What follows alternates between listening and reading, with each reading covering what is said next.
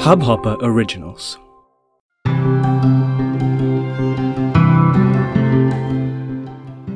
For years, probably since I first started to read the newspaper some 50 years ago, there's been one kind of article that has perturbed and confused me. Because nothing seems to change. Not for the better anyway. Maybe for the worse. A few days ago, again there was an article about a young woman who had been tortured and beaten and burnt. We know this happens. And this is not what my frustration is about. At least, it's not the only thing. What really becomes unbearable for me is when the parents and the family of the young woman cry and weep and beat their chests even though they knew that she was being tortured. They lament publicly. They used to starve her, beat her for more dowry. Oh, we tried our best. We bought another car. We gave more cash. But the beatings continued. You really want sympathy because you bought a car to appease your daughter's torturers? You knew your daughter's life was hell.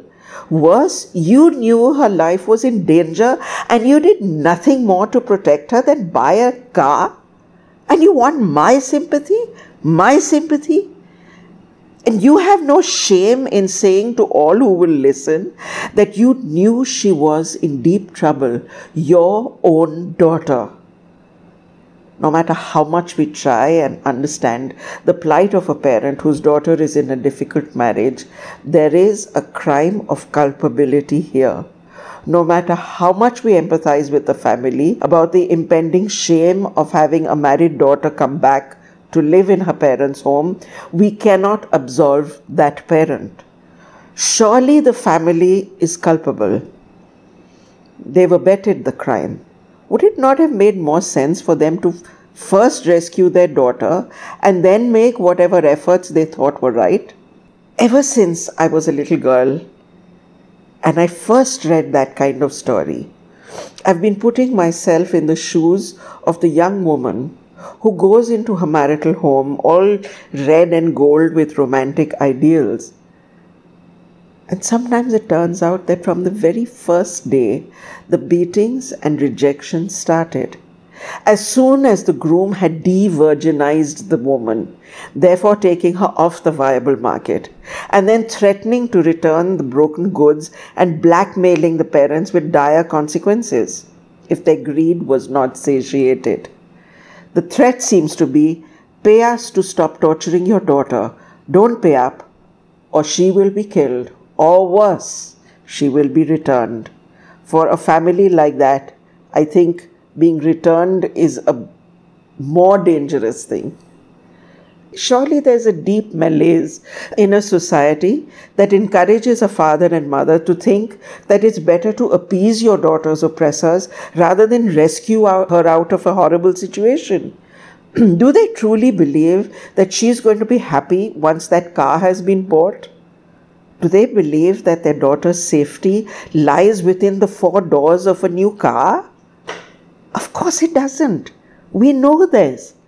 Even if the demand is met, we know the kind of situation that the girl is living in, her place in a household that would do that to her. We know that we are condemning her to misery. Even if she is not killed, she is miserable. And please, let's not fool ourselves. This is not a situation that's found only in rural, uneducated families living on the periphery. If it was, we wouldn't hear about it, period. The fact is that this is a crime being committed at every level. In fact, perhaps it's more the middle-class morality that has taught fathers to barter their daughters for the sake of their own izzat. For shame that a daughter, a married daughter, should come back home from a broken marriage. Better that we cry crocodile tears as we cremate or bury her and say that we knew all along. Sorry, Papa, you are culpable too. This was an article that I wrote on the occasion of Father's Day. It's an article that's been in my heart, a story that's been in my heart about 50 years. As I said, ever since I started reading the newspaper, there was a poet who wrote a very beautiful poem saying that he would have a drink the day he could read a paper where no girl had been tortured or raped or abused. And he ended the poem saying that it had been years since he had had a drink, because there hasn't been a day when there hasn't been a report about a girl who is tortured or raped or abused. Wake up, India. It's time that we became culpable too. If we stand aside and watch, we know this is happening. What are you doing about it? What am I? What can I do? And sometimes it's frustratingly a helpless feeling. I have a lady who comes to my house. She had a daughter who was working in a mall as a sales girl. She was fiercely independent. She bought herself a scooty. She taught herself to drive. And when she was all of 21, the parents decided that she must be married or it would become too late. I urged the parents, I said, please, wherever you're getting her married, do make sure that she is going to be allowed to carry on with her job. They came back saying, yes, we are very happy. The girl also wants to continue to work. And the family has decided that she would be allowed to work. Guess what? She's not allowed out of the front door of her home. Not out of the front door even. The scooty has been taken over by her drunken brother, who, by the way, was also married off to a girl whose father was disabled, couldn't work.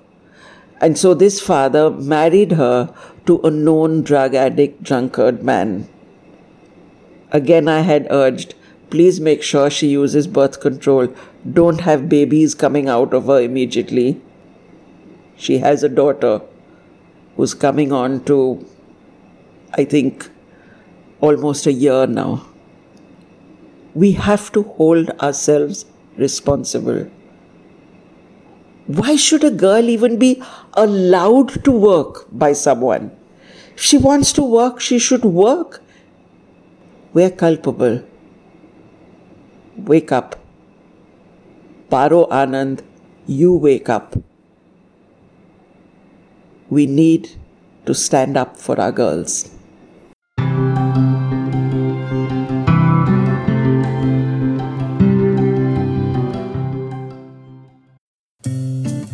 इस Hubhopper original को सुनने के लिए आपका शुक्रिया। अगर आप भी अपना पॉडकास्ट लॉन्च करना चाहते हैं तो हब हॉपर स्टूडियो वेबसाइट पे रजिस्टर करें और 1 मिनट के अंदर अंदर अपना खुद का पॉडकास्ट लॉन्च करें। यही नहीं, स्टूडियो देता है आपको पूरी आजादी कहीं भी कभी भी अपना पॉडकास्ट लॉन्च करने की, सिर्फ 3 आसान स्टेप्स में।